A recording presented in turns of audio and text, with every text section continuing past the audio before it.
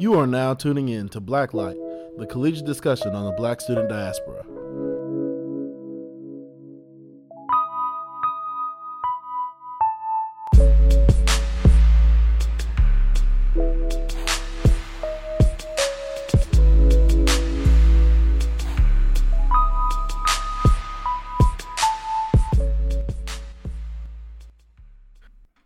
What's up, guys? Welcome to Blacklight, the collegiate discussion on the Black student diaspora. Again, I'm your host, Leon, and thank you for coming in and still tuning in with me.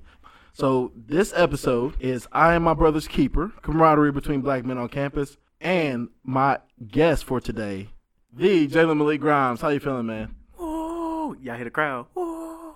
I'm feeling great. I am here. I am, blessed and highly favored. I'm appreciative of this opportunity, and I'm just very excited for everything that we have to talk about today.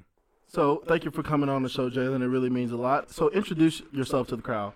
Okay. Well, like he said, my name is Jalen Malik Grimes. Malik does mean king in Swahili and in Arabic. It's a fun fact. I'm from Chattanooga, Tennessee. I am 21 years old. I am a bachelor. I'm also an exercise science major, and I have played rugby for 3 years. This is my senior year as well here at East Tennessee State University. Plan on graduating in the fall. And, I'm about 5'6", 200 pounds. So, if you like your man a little stalky, I'm your guy. Jalen, I love your stats. I love your stats. Thank you. I ain't want to go too far with the stats, but 3-time first all team all conference. So, I'm just saying. Okay. But, that's neither here nor there. Let's get with the show. So, my brother's keeper, what does that mean? To me, that means a lot of different things. Growing up, I was in a family of 3 sisters and a brother and everything like that, but everybody was a lot older than I was. And so I had to pretty much make my own family of the people around my age and everything. Had an older cousin, and we kind of grew apart because he was 2 or 3 years older than me. So he started experiencing a lot of things that I couldn't at that time and age and everything. So like I said, I had to find some people around my age and everything, and I found these 2 characters named Alex and Big Ken, Big Al and Big Ken, as they like to be called and everything. And I've been friends with them for the past 8 years. And then I came up here to ETSU, and I just found a whole nother family called OTF, which consists of Leon, Mason, Caleb, Alex, DeMarcus, Gladstone, Riley, Malinsky, and so on and so forth and everything. I hope I didn't forget anybody, which I'm pretty sure I named off everybody. Pretty much, yeah. Yeah, but what does it mean to me? It's just like a brotherhood and everything. It's kind of like you guys aren't blood related, but that doesn't matter and everything. Like and so family. Your family, dead ass be your family. If I was hungry or something like that, I can text any of those people that I mentioned, and they would definitely give me something to eat or give me the money to go do that. If I needed to go somewhere, all I have to do is ask. I never have to want for anything like that. Even though I'm very, very independent, if I'm ever struggling in any situation, I know that there's somebody that I can go to within those friend groups because I consider them to be brothers and be family and stuff like that. And brothers are just people that you can kick it with, you can laugh with, you can cry with, you can, talk about serious situations, you can go to advice. It's just so many things that come with being my brother's keeper and everything like that. I could just talk for hours on that subject, but just in the gist, it's just, the people that you love, and they're considered family, and blood couldn't make y'all any closer. My brother, thank you so much. That meant a lot to me, my man. Well, you're welcome. I ain't trying to drop no tears or nothing, but I will, but we ain't got no camera, so I ain't giving no sympathy. But, if I cry, they might hear the tears. Well, let me get off my high horse real quick. So we're going to talk about My Brother's Keeper initiative. My Brother's Keeper is a White House initiative that was brought on by Barack Obama, and that initiative was mainly to help and aid in the youth, making sure that they're getting mentors that are learning important things that people are actually looking out for them. It was meant to help the youth grow and actually build a community around our youth. You know the saying, it takes a tribe. And because I full on believe that, and especially with that initiative, they currently do that, especially for our youth in America today. So when it comes to it, the current community of black men at ETSU's campus, do we take the initiative to show that we are our brother's keeper? Honestly, it's just kind of in pockets, and a lot of that is because like everybody has their differences and stuff like that, but nobody wants to sit down and talk about why we have those differences and why can we not coexist in the same community. Now, when you say pockets, do you mean like kind of own cliques or? I mean, yeah, definitely like cliquish. Like every black male just kind of has like those couple guys that they hang around and stuff like that. I mean, I personally, I know a lot of people on this campus and everything, considering some of the things that I do on campus, but I definitely have those core people that I always go back to and everything, and that you'll always catch me with. And like, if I'm there, they're not too far behind or something like that and everything. But it's just kind of like that around the campus. It's kind of cliquish, and nobody wants, like I said, to talk about like our differences that way as a whole community, as black men, that we could come together and be very supportive of each other. And like, you know, some people, you know, have businesses, and some people do things like art and music and stuff like that. It's things that we could be supporting of each other, but nobody knows about it because we don't communicate. We don't have that dialogue. I full on agree with it, especially me being a black man on campus. I definitely see like, because when I say cliquish, it sounds like there's a negative connotation to it. But we have our groups that, you know, we come home, we're chill, like we definitely have people to rock with. Those are our people right there. But when it comes to it, at the end of the day, there are big differences between our, I guess, the cliques of the black men in our community. When it comes to it, with the differences, what differences were you talking about per se? I mean, like, just like kind of the way that everybody kind of handles themselves and stuff like that. And I know, like, my friend group, a lot of us are very diverse, and we are very like artistic in our own different ways. And like, I have a friend who's a photographer, and then I have another friend who does music and also does poetry and stuff like that. I like to express myself in the way that I dress and stuff like that. And just like all those different aspects that we all have, it's different aspects that we bring to the table and stuff like that. And then like within my friend group, I just have so many different people from also different age groups that also brings another diversity to our group and everything. Like, one of my friends is actually married now and stuff like that. So that's something that I could look to and I can look for guidance for and everything. And then I have another friend who's actually like moved out of Johnson City and moved into another city to actually start working on his career and everything. So that's also something that I can look at. And so when I say like differences between quicks, a lot of those people kind of have the same age group and the same geographic kind of people in their group and stuff like that, which is nothing wrong with that. I know in mine's is very diverse. So if I have questions about different stages in life, that I can go to them about. And then like when it comes to cliques and stuff like that, like I said, everybody has those core people that they go back to, and that's their own family. But the way that I look at it is, if we have our own family and there's another group of black men and stuff like that, that they should be considered like, if anything, like cousins to us and stuff like that. That means that we're still family. We're just, you know, on a different branch of the tree and everything like that. And so that's how I would like to see it. But like I said, it just all boils down to the communication and the dialogue and having that conversation. So at the end of the day, do you feel as though that we as a black community, well, as a community between black men, do you feel as though are we unified? I mean, honestly, no. Like, I feel like the most unified that we'll ever be is in the CPA playing basketball or something like that. But even then, like, there's always like a lot of controversies over something that's very small and minuscule and things like that. But I mean, it's some people on this campus who do actually go that extra step and that extra mile to actually make sure that like our new students or our transfer students who are black men and stuff like that, who try and mend those bridges and stuff like that and bring the connections and everything. But like when you look at it, it's kind of like the same core black men doing everything over and over and over.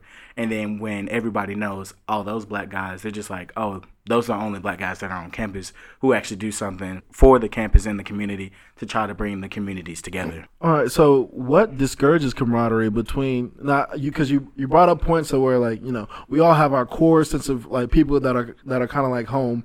You know, does that per se discourages camaraderie between everybody, or is there like something else, you know, that's discouraging each other from, you know, hanging with each other, not even just hanging with each other, like supporting each other, or being a guide, mentoring? I definitely feel like how you were raised definitely plays a really big part in everything. And I know some people come from really rough neighborhoods where you just don't talk to a lot of outside people. You kind of have those people that you know and everything. You kind of stick with them because those are your day ones. One thing that's really big upon the black community is loyalty and stuff like that.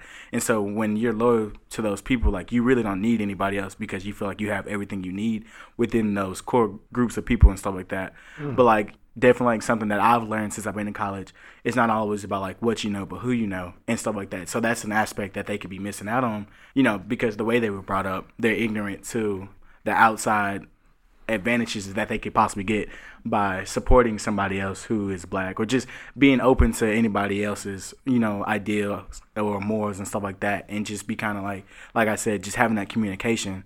They're like missing that factor and everything, which is why the camaraderie doesn't happen, because we just don't take that step, that first little leap of faith or anything like that. See, I'm glad you brought that up, because especially it does play a huge part on who we talk to and also who we're going to talk to. Because to be honest with you, I feel as though when it comes for the way we treat each other, we would treat each other differently, especially not only if we feel home, but like especially if, say, you believe in something different than I do. When it comes to it, like especially the fear of being seen as being gay, just gay people in general, we have a lot of people within the LGBT community, a lot of black men in the LGBT community that, how can I say, don't really respond to us or never really hang. Now, there's some who do hang, but there's some people because of the fear, actually because of the homophobia, period, point blank. And when it comes to that, I feel like that definitely stresses cohesion between black men in general. I still remember having a conversation with you the other day, and I remember saying, all right, love you, bro. And you was like, hey, love you too, big dog. And somebody looking at us crazy like, wait, did you really just say you love another man? Like, absolutely. And I was like, crazy. Y'all never, like, nobody's ever told you that they loved you, man? Or like, did your dad ever say that he loved you? And when it comes to it, I feel like that's one big problem that we have within our community between black men, because people are afraid to, I guess, show weakness, but it transfers to homophobia. Mm-hmm. What do you think about that? I mean, definitely when it comes to homosexuality, my personal outlook on it is like, I personally, it doesn't matter to me as long as you're happy and as long as, you're still doing, things that are morally correct and ethically correct and stuff like that. It doesn't bother me at all. And I have close contact with people who are, straight, bisexual, or homosexual and everything like that. And I have experience with all these people because of the, being on campus and stuff like that, mm-hmm. where you're available to be who you want to be and stuff like that. And like, it's just kind of crazy because like I went home actually for Thanksgiving, and like I went out and I was going out for Thanksgiving. I was like wearing something that my dad per se didn't like. He was just like, oh, that looks really feminine. When it comes to like my sexuality, don't ever question me because I'm very secure in who I am, mm-hmm. and stuff like that. And so when you have to go home and fear that, your family, even like your own family, like your flesh and blood, has a problem with you, living a certain lifestyle, then like it's just really crazy because those are supposed to be people who love you and stuff like that. And so when you come to a campus where nobody really knows anybody, that probably like triples the fear because you don't know them. You don't know where they're mm-hmm. from. You don't know how they were raised or anything like that. And like in college, some people can be very, very accepting. Mm-hmm. And then some people could just be, downright awful to you just based off of like few small characteristics such as like homosexuality and stuff like that.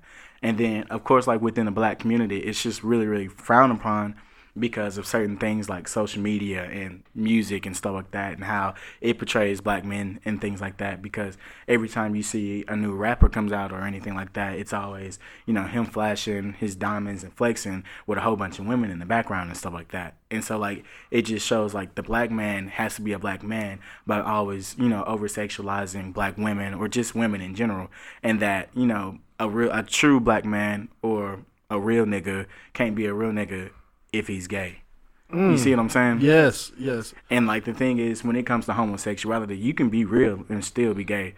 Some of the realest people I know have been homosexuals, and the reason that they're real is because they know who they are. They're very secure in their manhood, and they're very secure in their blackness. And like, it's a very controversial thing to be homosexual for one reason, but if you're black and homosexual, it's like you got to deal with the outside society as well as your own community when you're supposed to be able to feel at home. Yes, sir. You just brought up a good point. So the whole idea on what a real nigga is, what is a real nigga? I mean, a lot of the times when you see black men portrayed on TV screens or in music or anything like that, a real nigga, air quotes. Y'all can't see it. I can. It's always, some guy who's probably like dribbling the ball, some guy who knows how to rap a whole bunch of bars or something like that, some guy with a whole bunch of money, a whole lot of women, and, smokes weed and drinks alcohol and stuff like that. And, like, not saying that any of those things are bad or anything like that, but, like, that's what a lot of the portrayal is and stuff like that. And so when you see media and everything, you see a lot of different portrayals for a lot of different other people on a vast, of the race spectrum and stuff like that, when they're in different positions and stuff like that. Some of the positions are really good, some of them are really bad, but like most of the time when you see black people, it's either they're a thug, they're crooked in some way or something like that, they're a person of power and brute force, or they're like comedic relief or something like that. Okay, and so to put this back on track, so pretty much these portrayals of these certain things, they add on to the disconnect that we have between each other. So the images of what we have of a real nigga, the images of what we have on something that we want to be, or something that we want to express or do. Now, is there anything behind that? Because to be honest with you, what I'm looking at is, so people are just trying to be fake. And then when it comes to people trying to be fake, especially the people who are against, people of LGBT community and people who are against of actually showing your emotion, saying that that's too feminine, that to me is just toxic masculinity, big time. Absolutely. And do you think we have a big issue within our community of black men with toxic masculinity? Oh, yeah. And then the portrayal, especially because social media puts on this whole facade on what real niggas, air quotes, supposed to be and everything. Now, what is your definition of a real nigga? I mean, honestly, I'm the definition of a real nigga to me, if you want to be just honest, completely honest. But, like, the only reason I say that is because, like I said, I'm very secure in my manhood, and I've been questioned about my sexuality multiple times. I've been hit on by people, who are homosexual and stuff like that, and, like, it's flattering or whatever, but I know that I personally don't swing that way. But I feel like I'm very secure in my manhood that I can say thank you and let them know that, that's not this, and then it not be a problem. And everything. And like I said, it may not be something that I full on support, but I'm never going to fault you, for who you are and everything like that, especially if you are very secure and you know who you are. I can never fault you for being whoever you say that you are and everything, and that if you follow those footsteps and that you're taking those footsteps in truth and stuff like that, I can never fault you for that and everything. And I'm one of those people, I can agree to disagree. And so we may not always see eye to eye, but I always will have respect for you, especially if you have your reasons and you have, your facts, or you have, the things that you were brought up and like they influenced you and stuff like that. Those are certain things that I cannot change about you. The only thing that I can change is how I come at you as a man. A black one at that. Oh, you brought up, I felt the spirit on that one, my man. Brought up a great point. I feel like when it comes to it, you explain it best. You're going to come at them as a man, period, point blank. And when it comes to it, we kind of fluctuate the definition of what being a man is. What is the definition of being a man to you? I mean, like I kind of just mentioned before, just coming at you.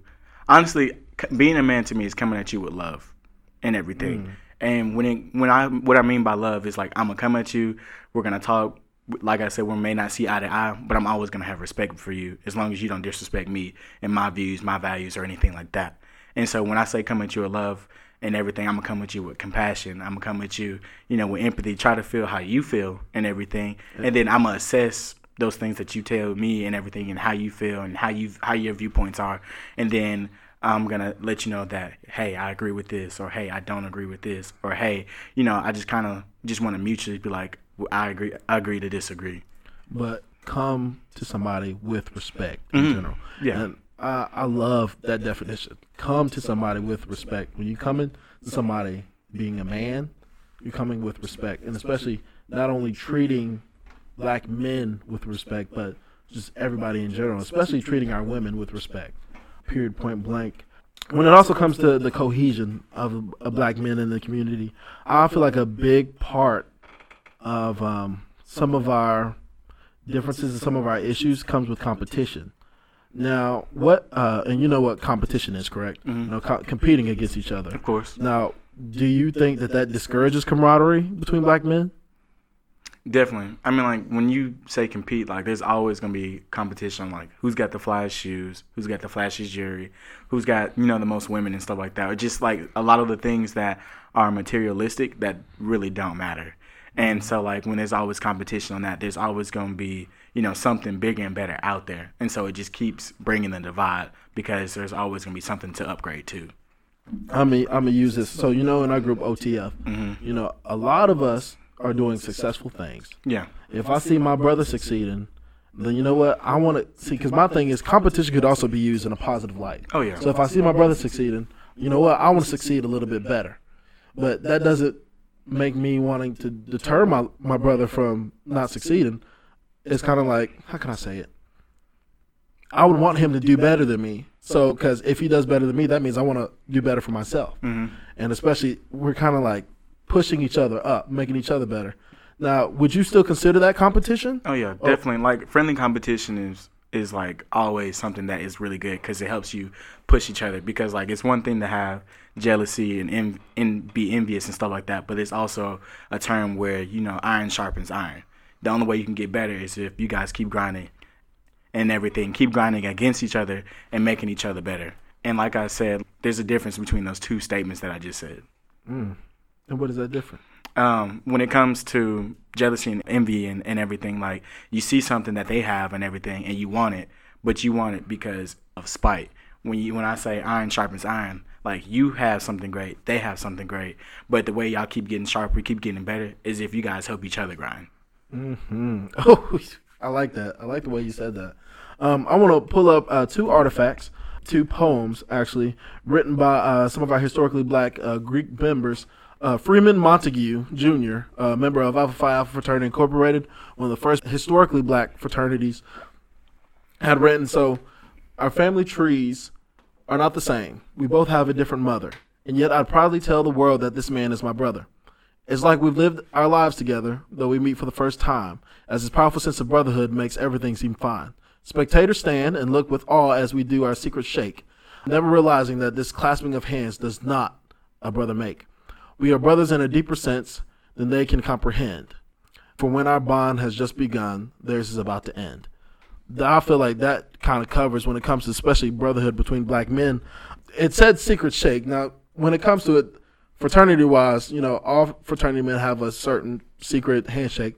To be honest with you, what do black men do that seems like a secret, but it's honestly like a common thing for black people? Oh, yeah. Everybody daps each other up. Right. Everybody daps each other up.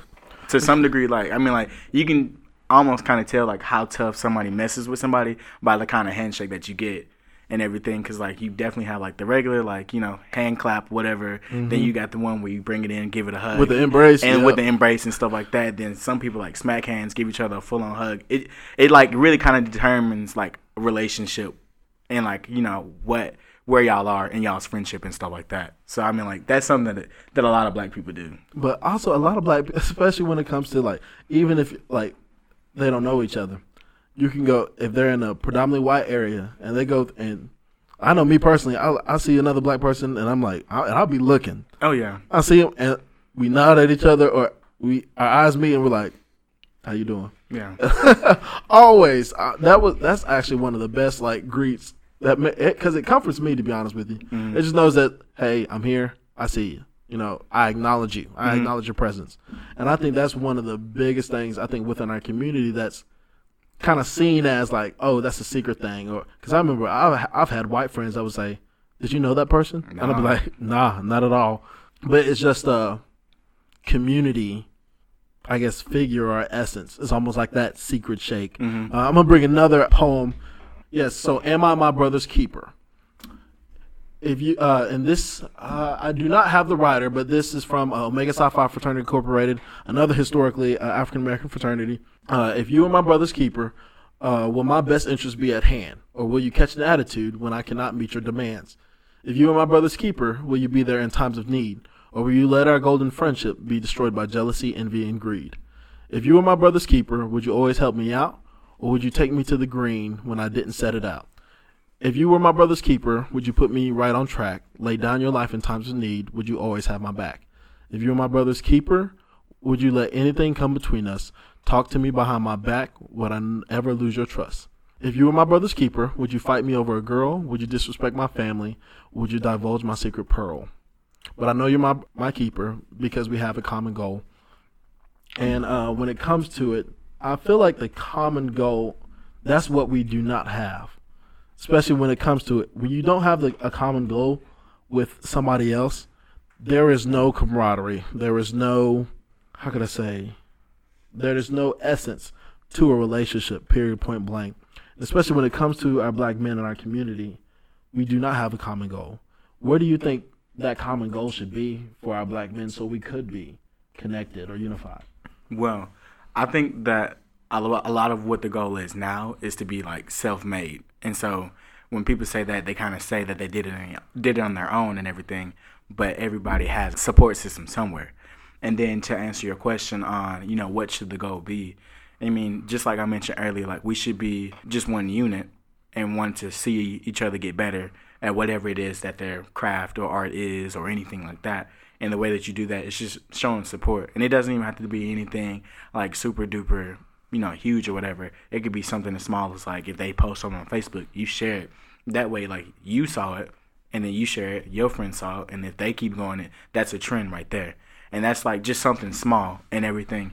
And so when it comes to a common goal, I mean, like everybody's common goal should just, always resort back to happiness and then also being successful within your happiness and then happy within your success. So please say that again. That was good. I really don't know what I said, but I'm going to try and say it again. But I just feel like a lot of black men's goals should be, be successful and strive for happiness and then also be happy within their success.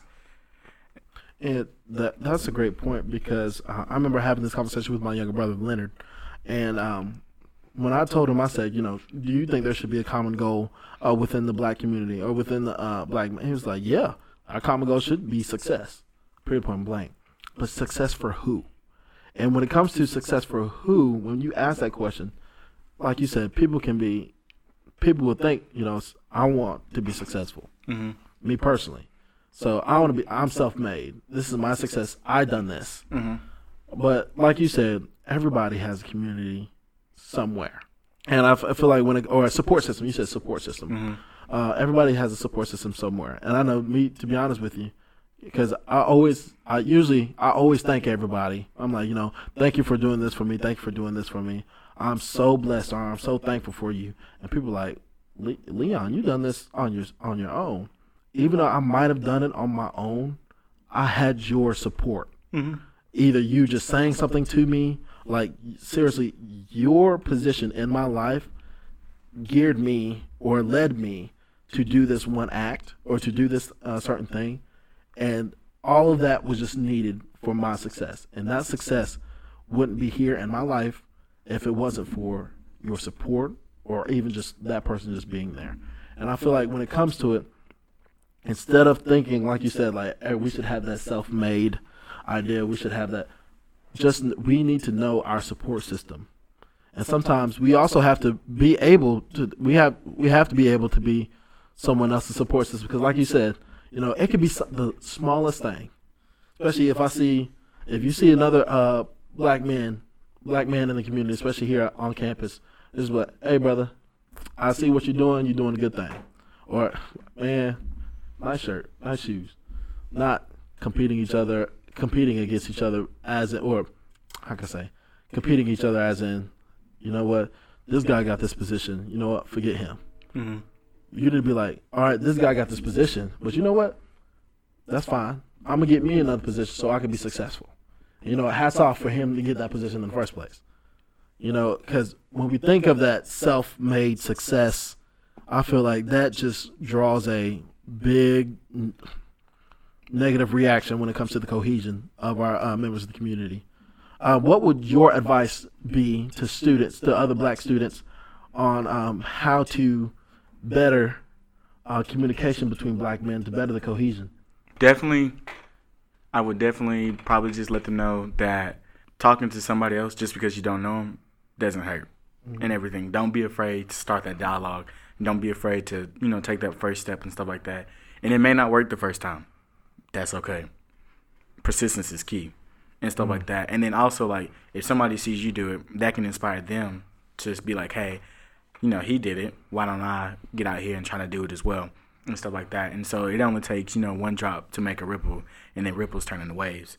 And, like, it's just like a domino effect. Like, it just starts adding up over time and everything if you start putting the work and the effort towards that goal or, you know, whatever you want to be done and everything. Especially, like, just something as small as just having the black community just talk should not be so hard, especially amongst black men and stuff like that, because, I mean, like, a lot of the same interests and stuff like that and everything. And, like, I've seen people, like, in the gym, like, who don't talk to each other at all, but we're all playing basketball together. Like, we're on a court, but we don't communicate. You pick them up, but you don't talk to them and stuff like that. You're just out there playing. And then if y'all lose, it's like, you know, it's not any talk about, like, you know, what did we do this game that we could do better for the next game. It's just like they all separate, and then you just pick up, you know, random new teams and stuff like that. I mean, granted, that's just how basketball goes when it's pickup, but, like, it's just like a lack of communication, even in something as simple as sports, where communication is very, very key and stuff like that. So, I mean, like, communication just goes a long way